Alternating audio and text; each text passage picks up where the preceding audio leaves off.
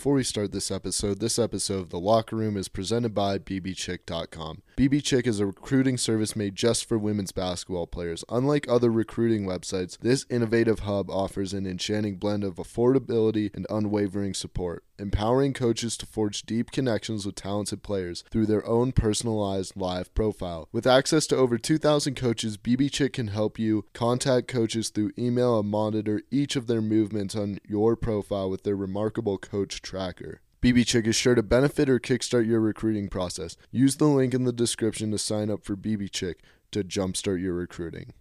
With that being said, cue the intro music.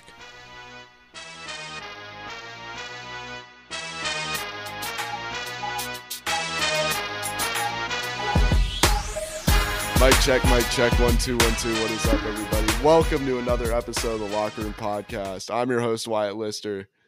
Today, or I guess tonight, we have a very special guest, my guy Ethan Flynn from Gonzaga University. Ethan, bro, how are you? I'm doing good. Thanks for having me. I'm glad we could finally connect and get this rolling. Let's get it rolling. We literally just lost the first 30 minutes, so we're running it back. All for the fans. It's all for the fans. This is all for you guys, but let's just get right into it. You want to just briefly introduce yourself? Yeah, so my name is Ethan Flynn. I play golf here at Gonzaga University. I am from Truckee, California. I'm 20 years old, and yeah, I'm excited to be here. Yeah, a true stick out here. First golfer we've had on the pod, so let's get right into it. Ethan, your dad was a golfer at FSU.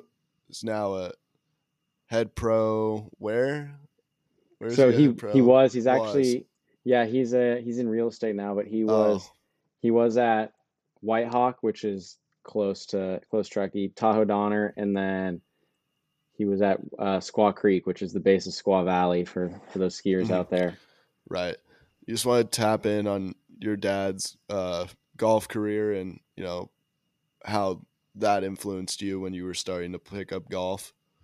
Yeah, so he played at this big high school in Sarasota, Florida. They were just kind of a powerhouse in sports. He played all 4 years there. They won a national championship, played with a bunch of guys that played at really high level D1 golf as well. Then he went on to play at Florida State for 2 years, transferred to UCF, which is University of Central Florida.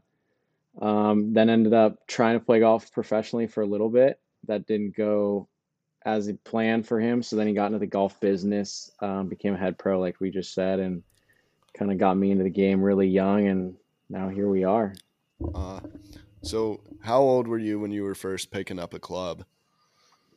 So I was at least 3, maybe 4. When I was kind of introduced to it, I was always around the game. So I was never really forced to play golf, if that makes sense. I was just allowed to play, and I was out there, beating balls on the range, or probably more likely in my dad's office or something, but just swinging little plastic clubs around. Got into it later in life. Mm-hmm. Definitely. So you were also you were more into basketball growing up. Talk about your, basketball career and, what is it like playing basketball in a small town like Truckee? I'm from Park City, another small ski town. So, kind of cut from a similar cloth. It's hard you don't see a lot of guys coming out of Park City or Truckee who are playing a high level college basketball. So talk about how understanding that with basketball kind of turned you more into the direction of golf. 100%. So I grew up always wanting to play basketball, watching basketball. I played all through middle school. Then my goal was to play varsity basketball as a freshman. That was kind of my only goal in middle school, and worked really hard for that. However, going into my freshman year, I kind of got into golf, played in some bigger events, and started to love it. But I was still pretty set on basketball. I ended up starting about halfway through my freshman year on varsity, and then played for 4 years minus the COVID year. Loved every minute of it, but just kind of fell in love with golf throughout that, and it just kind of turned me that way. I will say I played all the sports growing up, but I've just tried to it's definitely shaped me into a well-rounded golfer. I would definitely say I'm an athlete more than I am a golfer, so Mm, that's helped me a lot. most definitely. So when did you really start developing your passion for golf then? So I was definitely leading into my freshman year was when I thought maybe this was something I really loved, and then definitely my going into my sophomore year of high school, um, I played in quite a few events and played in some big ones and loved every minute of it. And I just loved how yeah, I thought I was good and I wasn't that good, and I loved trying to get better. It was probably the sport I was the worst at that time, and something about that really drew me in. So then you had the opportunity to play in some pretty big junior events when you were in high school. Talk about some of the experiences you had during those tournaments. Yeah, so my dad started a junior tour called TTJGT, the Truckee Tahoe Junior Golf Tour up in Tahoe. That's kind of what got me into competitive golf. And then Was that how you that met turned, Mark? I actually met Mark playing Little League Baseball when we Oh, were really? young. Yeah. Really? So that's my first memory of it. I don't know Uh what he would say, but we definitely played a lot of baseball Shout together. out Mark. Yeah, there you go. And um, then so did that, then went on to play some in Reno, which were kind of one day events, and then ended up playing JTNC, which is Junior Tour Northern California. Just some big names come out of there. Professionally, Bryson DeChambeau, someone a lot of you would know, and then a couple kids that are there's an All-American now. His name's Ian Gilligan, played in those, and a kid named Jackson Coyven, who's the number one ranked junior in the country now at Auburn. So just kind of seeing some big names do some big things and being around them and seeing what could be in store if you work uh-huh. hard enough. Right. And you had an experience with Jackson at a tournament. We talked about this on the first attempt, but obviously no one's going to hear that. So you want to just elaborate on what that was and seeing his Yeah, level of confidence. 100%. So I was probably 17. I'm gonna go with that, and I was at this event down in Sacramento, Stockton, California, and I walked out on the putting green the second day, and I was somewhat in contention. I wouldn't say I was really going to win, but I was there to maybe have a good finish. And we were warming up. It was a tiny little putting green, and he walked out, and some kid asked him a question. And he said, "Yeah, I'm gonna shoot 65 and win today." And I'm like, that was a bold statement there. And I thought I had to watch him finish, and I looked at the online scoring. He was 6 under through 17, and he ended up making about a 12 footer on 18 for birdie.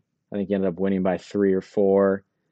And just seeing him call that, get it done, go out and do it, and it was just another day in the park for him, and it I was pretty mean impressive. I mean that is a unreal amount of confidence, especially to Impressive. see something like that from a guy at such a young age like that. I Yeah. mean that truly shows you the skill gap.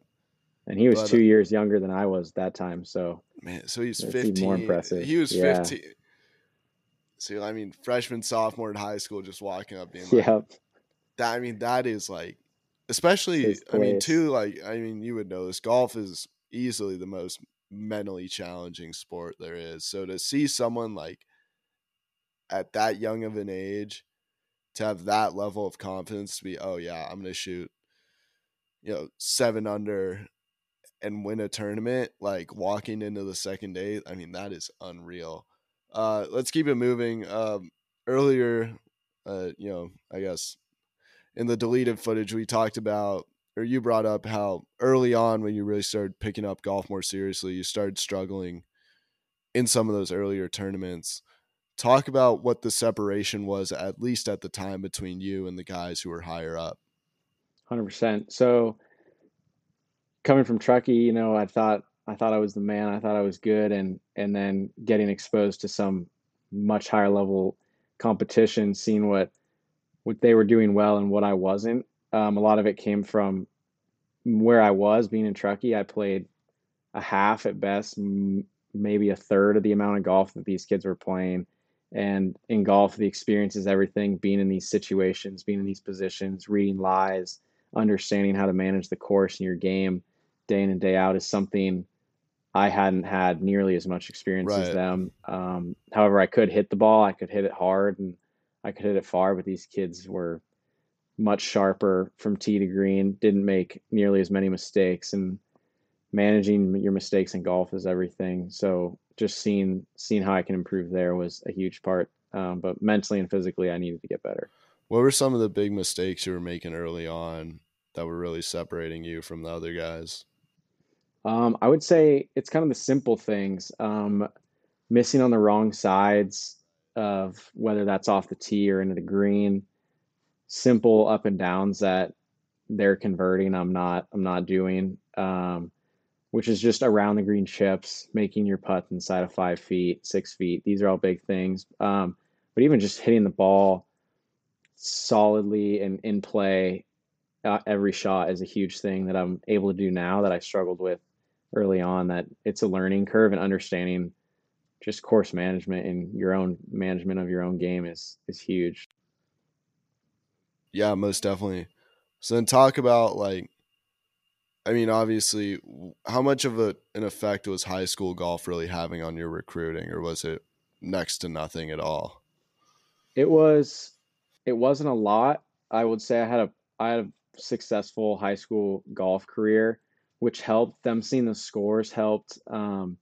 We won states as a team, and all that kind of helps. But everything in golf is about score and and pretty much the number you put up in the end of the day. You could swing like a goofball, but if you shoot 68 every time you play, you're going to go somewhere big. So just putting those numbers up, it helped, but a lot of it comes from bigger events with bigger names and more recognizable events that coaches are aware of and they understand the level of competition. Most definitely. So then, let's get into your individual golf career. When you were in high school and when you were really starting to, get good and improve your game. What was it like reaching out to coaches and then getting through all of, even with the stuff during COVID, but what was it like reaching out to coaches? Who were you reaching out to? Who was getting back to you early on?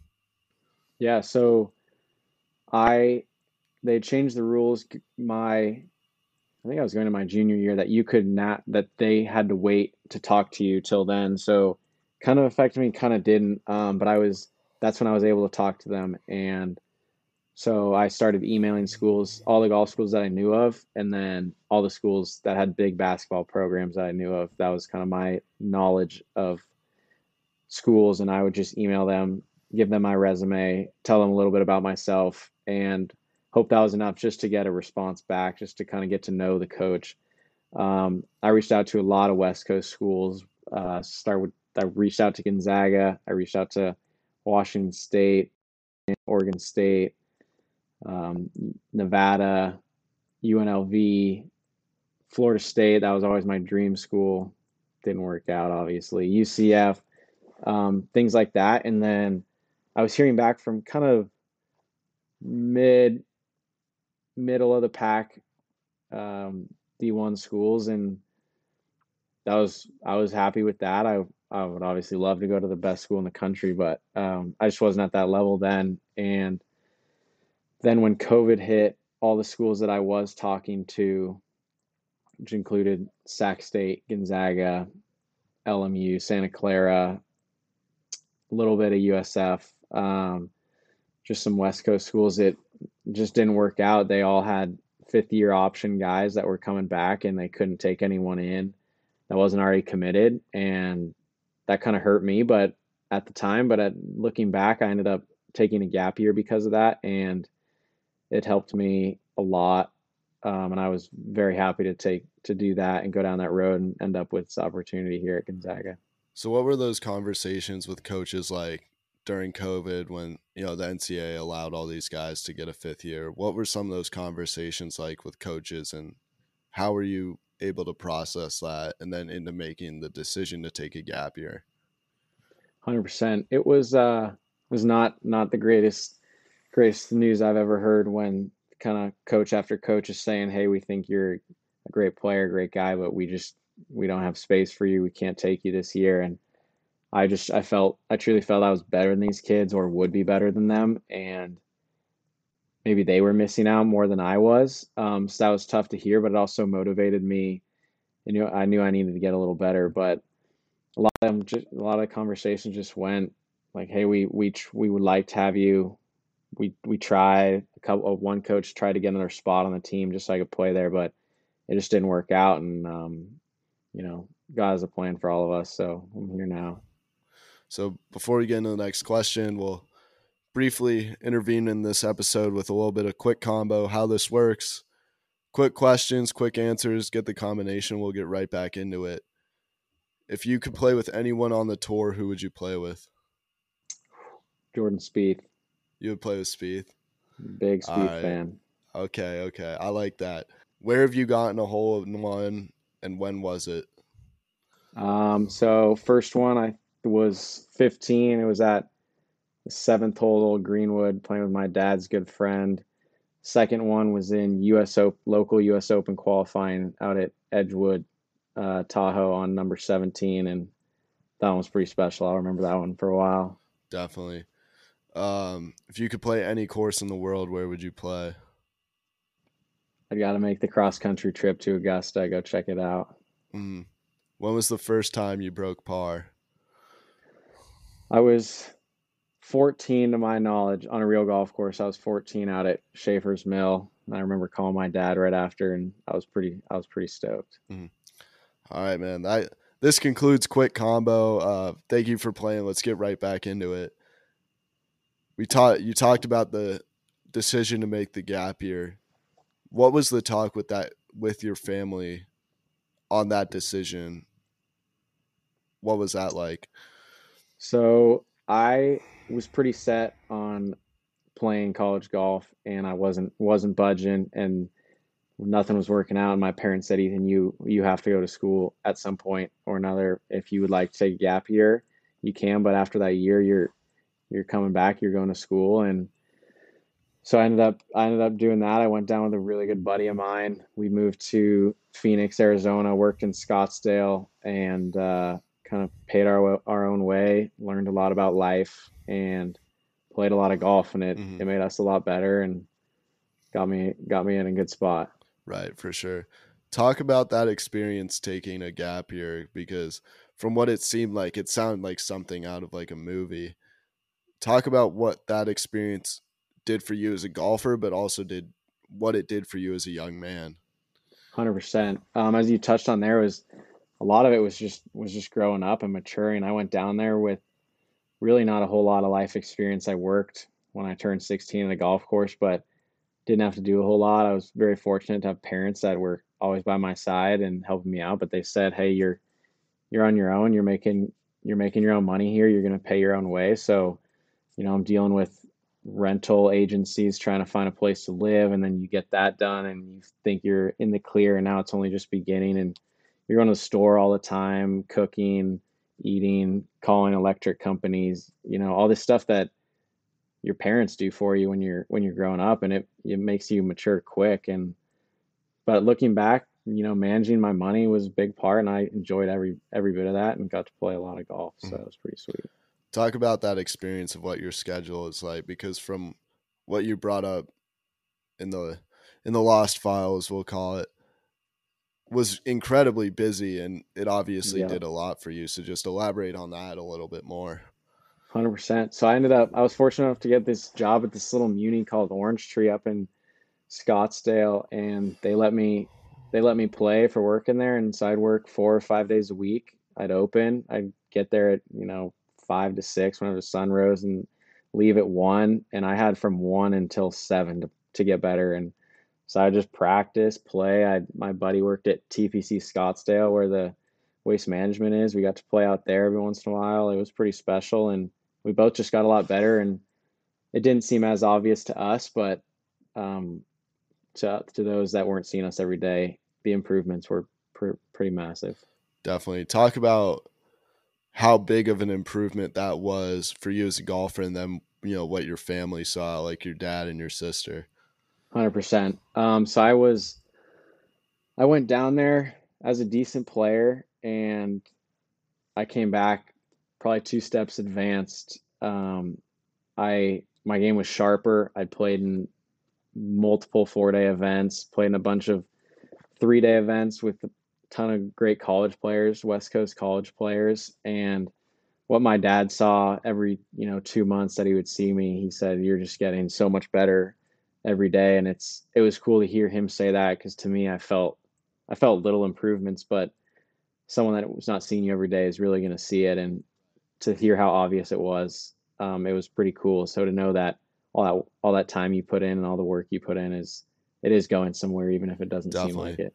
So talk about what it was like to play at TPC then, because there are Yeah, not a lot of so people who have the opportunity to play that course. So 100%. elaborate on that. I want to hear this. Yeah, it was it's honestly it's everything that it looks like when we got there. The stands were starting to go up. You could kind of see it. You're like, "Oh, it doesn't really look too 16 doesn't special." look like Yeah, 16. 16 doesn't look like 16 quite yet, and you kind of watch it go up and you're curious. And we'd get out.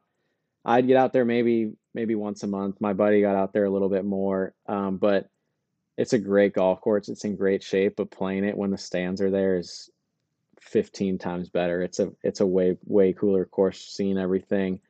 But it shows you how good. I thought it was a hard course, and those pros they play it at a high level and they take it deep. So you really got to know what you got to do to make it, and even seeing them, a lot of pros practice out there. So watching them do their thing and seeing maybe what I can take from them to get a little better was goes a long way. So I mean, beforehand we talked about your gap year, and you had already landed a spot at Gonzaga before you Yep, got down there. Talk about that, and then talk about how much of an effect that really had on you during that gap year. 100%. So fortunately, right when I made the decision to take a gap year, I had a couple offers, one from Sac State and one from Gonzaga, and the coach. That was right after I decided to take a gap year, or the coaches found out, I should say. I was playing at this tournament up in Oregon. It was called the Hogan Cup, and I'd had coaches follow me before, and that you never really think too much of it. And the Gonzaga coach was there, and sure enough, I'm fantasizing about how cool it would be to play at a school like that. And like, yeah, he's probably watching the other kid. It's whatever. And ended up playing all right. I think I finished ninth or something. Hit the ball really well, and I got off the plane because we left right after the term was over. And I had a couple different forms of communication from Coach Gray reaching out to me, and he seemed very eager to get in touch and get on a call. And I jumped at that opportunity, and things moved quick from that to coming on a official visit up here, and then to committing a few short weeks later. It was awesome. So to have just to know where I was going for the next year and going down there with a clear goal to into my gap year down in Arizona, to know what I need to do to get better, to know I have somewhere to go. It plays a big part in improvement, and knowing what you're doing is paying off, and so now I can really Right. get after it. So talk about your visit and how you came along the decision to go to Gonzaga, and then what does your practice look like during the winter, because obviously it's snowing. So where are you going on the simulator when you're doing that, or what are you doing like for your Yeah, workouts and stuff like that? 100%. So the decision kind of went. I came up here first on a visit, and this place it's pretty baffling. I came in the fall, and it's beautiful here in the fall, and they have resources out the wazoo here. So we have our own short game facility and flashy rooms and whatnot with all these crazy things, and that made it hard not to come here. But Sac State was another one, and they have good weather, and they can play all year round. And that was a big thing for me, is I wanted to be able to play all year round, but the opportunity I had to come here, I really couldn't pass that up. So I ended up coming here. As far as practice situations go, in the winter we have a indoor practice facility. I would ballpark it. It's maybe a tennis court and a half long, so maybe 65 yards long, maybe 30 yards wide. And most of that's a putting green. And then we have four TrackMan hitting bays that we practice at, that we can get pretty dialed in. So we're pretty fortunate to be in a place like this. and have those opportunities along with the courses around here. We can go practice and play at any of them, and then we have a little short game area outside when the weather permits. So it's pretty sweet. So are you getting out playing anywhere during the winter or not really? Yeah, so we go.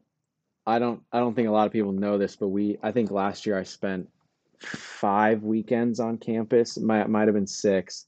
So we have either 10 or 11 tournaments. Those are all weekends, so you're gone for all those. And then every every weekend from when you get back from winter break until your first tournament, last year was until the end of February. We were going down to this place called Tri Cities, which is Yeah, South Central Washington. in Yeah, Washington. just north of Oregon. It's literally right on the border. It's right on the border. That's what I was Yep, gonna say. yep. And so we go down there and play, and you can play. The ball, it looks like it lands on the highway. It bounces so high off the greens. It's frozen and it's cold, but you can play. So I got those little quarterback pouches. I put my hand in, and we're just off and running. It's a blast. Right, no doubt about it. How much of an adjustment were you really? I mean, you golf. I mean, for someone who golfs as much as you do, it's probably not the big deal. But I mean, for people who don't know this, like when you're playing at 7,000 feet, like you are in Truckee, or like you are where I'm from, like the ball is sailing like at least a full club, if not Yep, like a club and a half, give or take, yep. depending on your skill level. How much of an adjustment do you really have to make, before these tournaments or even when you got to Gonzaga? How Yeah. long does it take to adjust? And then how much of an adjustment do you have to make?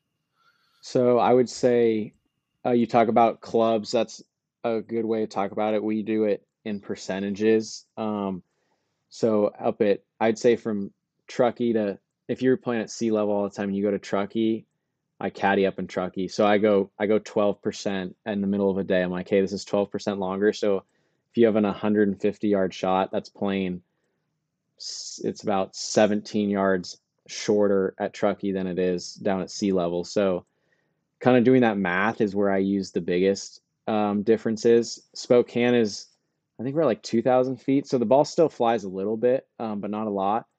But yeah, but we always search the elevation for where we're gonna go play, and then we'll put that into the track mans, hit a few balls, you'll get a feel for it, and then when you get out there, you're just crunching numbers in the morning. It's not going to go as far. It's a little colder, so you maybe that number is now 8%.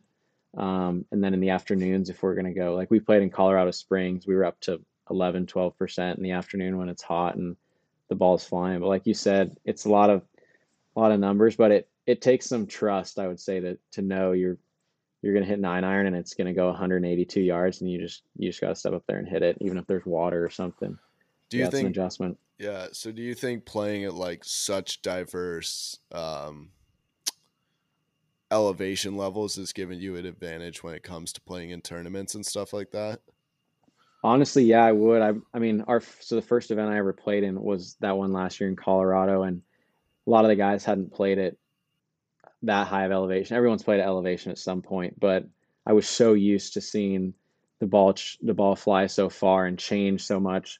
Yeah, like in the morning, I would hit a couple 7 irons from 178 because it was kind of cold. It still gets cold, and then by the afternoon, you're hitting them, 202, and it's just a massive difference. But that's what I grew up doing, and I knew that was going to happen, and so it helps. And then vice versa, I've played a lot in Monterey where I hit 7 irons from 151 because it's foggy and 60, and you're literally looking at the ocean. You're at sea level, so the ball's not going anywhere. And Right. I've Anywhere played in a near lot of that, anywhere conditions. close to that distance. So that, Exactly. right.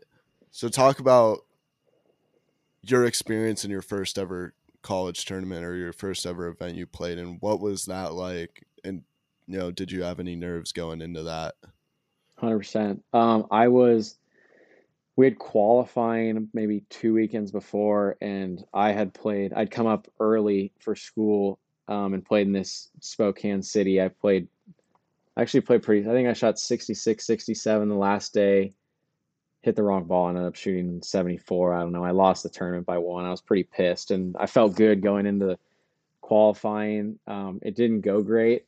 I was very nervous, and I don't know why. My coach was like, "Hey, Ethan, it's golf, man. You're good at golf. You do it all the time. Just play." And so I kind of took that to heart, and I had a solid fall. But that first tee shot, I remember hitting a 3 iron. I was like, this is a terrible idea. I should just hit a driver. It's the biggest club. I don't know what I'm doing, but I hit it. It ended up going good. I almost holed the next shot, and we were kind of off and running from there. But it's nerve-wracking, but it's what you love. It's what you play for. Especially like you're pulling the fairway finder out from the Yeah, first hole. yeah, That's how you know you're a little nervous going in. Is yeah, like you're pulling out. You're like, oh, I'm gonna play it a little exactly. bit safer instead of Yeah, pulling out the boomstick. But yeah. yeah, that's And all crazy. college events are shotgun starts for those that Oh, really? don't know a whole lot. Yeah, so it Oh, was we're on a random hole. I think I started on like 7T or something. I'm like, this is weird. I just want to start off one, blah blah blah. But yeah, so there's a lot going on, and it's a different world, but mhm. it's really fun. Yeah. I never knew college tournaments were shotgun start. That's Yeah, they're cramming you in there. so is like are all the any of those juniors or like amateur tournaments shotgun start or is it not? No, honestly, may no, not any that I remember playing in. I always thought going off 10 was weird, Yeah, and right. now we play shotgun starts, and you play 36 the first day, and so you go off 13T at 7 a.m. and you're just going until the sun sets, and hopefully you finish. But it's pretty cool. It's different, but the first one you play and you're not going to be prepared for it. I don't really care how much golf you've played. It's just a different world. Right. No, Yeah. 100%. So, does that I mean, does it throw do you think the guys on the first team or the first tee have the biggest advantage playing in those tournaments or do you think it doesn't really matter? Um, I would like to say it doesn't really matter, but there's something about being comfortable starting on the first hole. Like that's the way the course is meant to be played. It's Right. designed that It way. doesn't it doesn't It's feel set up. right. Yeah, there's not a whole lot of courses you hit 3 iron off 1T. So it feels a little weird, but honestly, at the end of the day, I don't think the winner normally starts on 1T in the first round. So it doesn't really matter, but I definitely think it definitely takes getting used to. But after the year, I remember playing my first event where I started off one again, and I thought it was kind of weird. I'm like, right, I can just start off one now. But yeah, so I'm looking forward to this year to have a little bit more experience and know Right. what I'm getting into. Yeah, most definitely. So then let's talk about obviously the Division 1 level of golf is, something incredible and very few people are given the opportunity to play that. But what is the difference between a Division 1 level golfer compared to like a D2 or a D3 golfer at those some of those lower NCAA levels? 100%.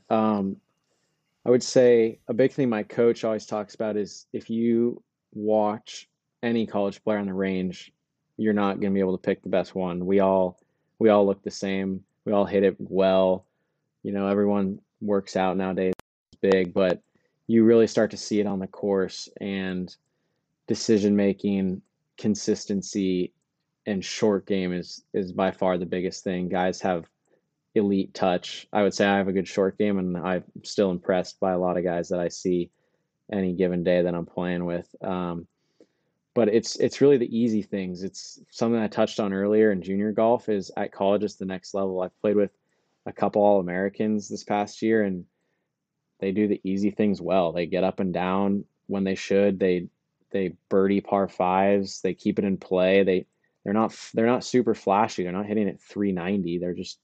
They hit it down the middle and they hit it on the green. And at the end of the day, they're wearing you down. And they do that. Great players do that really well. And good players, which anyone that's playing in college is a good player. Mm-hmm. They're doing those things, but not Mm-hmm. as much as Right. great players. So that's Mm-hmm. that's I would say the biggest discrepancy. Yeah, no doubt. So moving from that, what are you really looking forward to next year and the rest of your college golf career at Um, I would say competing still, but with the knowledge that I now have, after having a year under my belt and knowing knowing what I'm getting into, I'm really looking forward to just getting after it and trying to get a little better every day and always wanting a little more out of every round. I think that's a big thing for me. We're doing this new thing this year. We have 6 guys on the team, which is a tiny team in golf. Everyone's going to every event. Normally you have 12 guys. So we're gonna have a close-knit group of guys, and uh, I'm excited to get to it with the coaches and see how it all goes. Right. So, I mean, to finally kind of end this episode off, what is next for you when you're done playing golf at Gonzaga? Yeah, so I've had this conversation with my dad a few times, but I'm gonna turn professional when I'm done at college, and I'm gonna chase the dream for a while, and I'm See feeling where it pretty good. goes. That's what I've spent my life Hmm. doing, so I might as well give it a shot, and we'll see how that goes. Hmm. Love to hear it. Love to hear it. All right. With that being said, this concludes our episode. Ethan, dude, thank you so much for taking the time out of your day to do this. Not only to record it once, but to record a second time after all the stuff we've been through in the last, I don't know, hour and a half.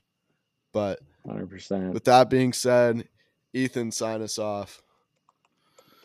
I'm Ethan Flynn, and this is the Locker Room, where sports unite us and the stories inspire us. Thanks for having me, Wyatt. I really appreciate it. Anytime, man. Peace out, y'all.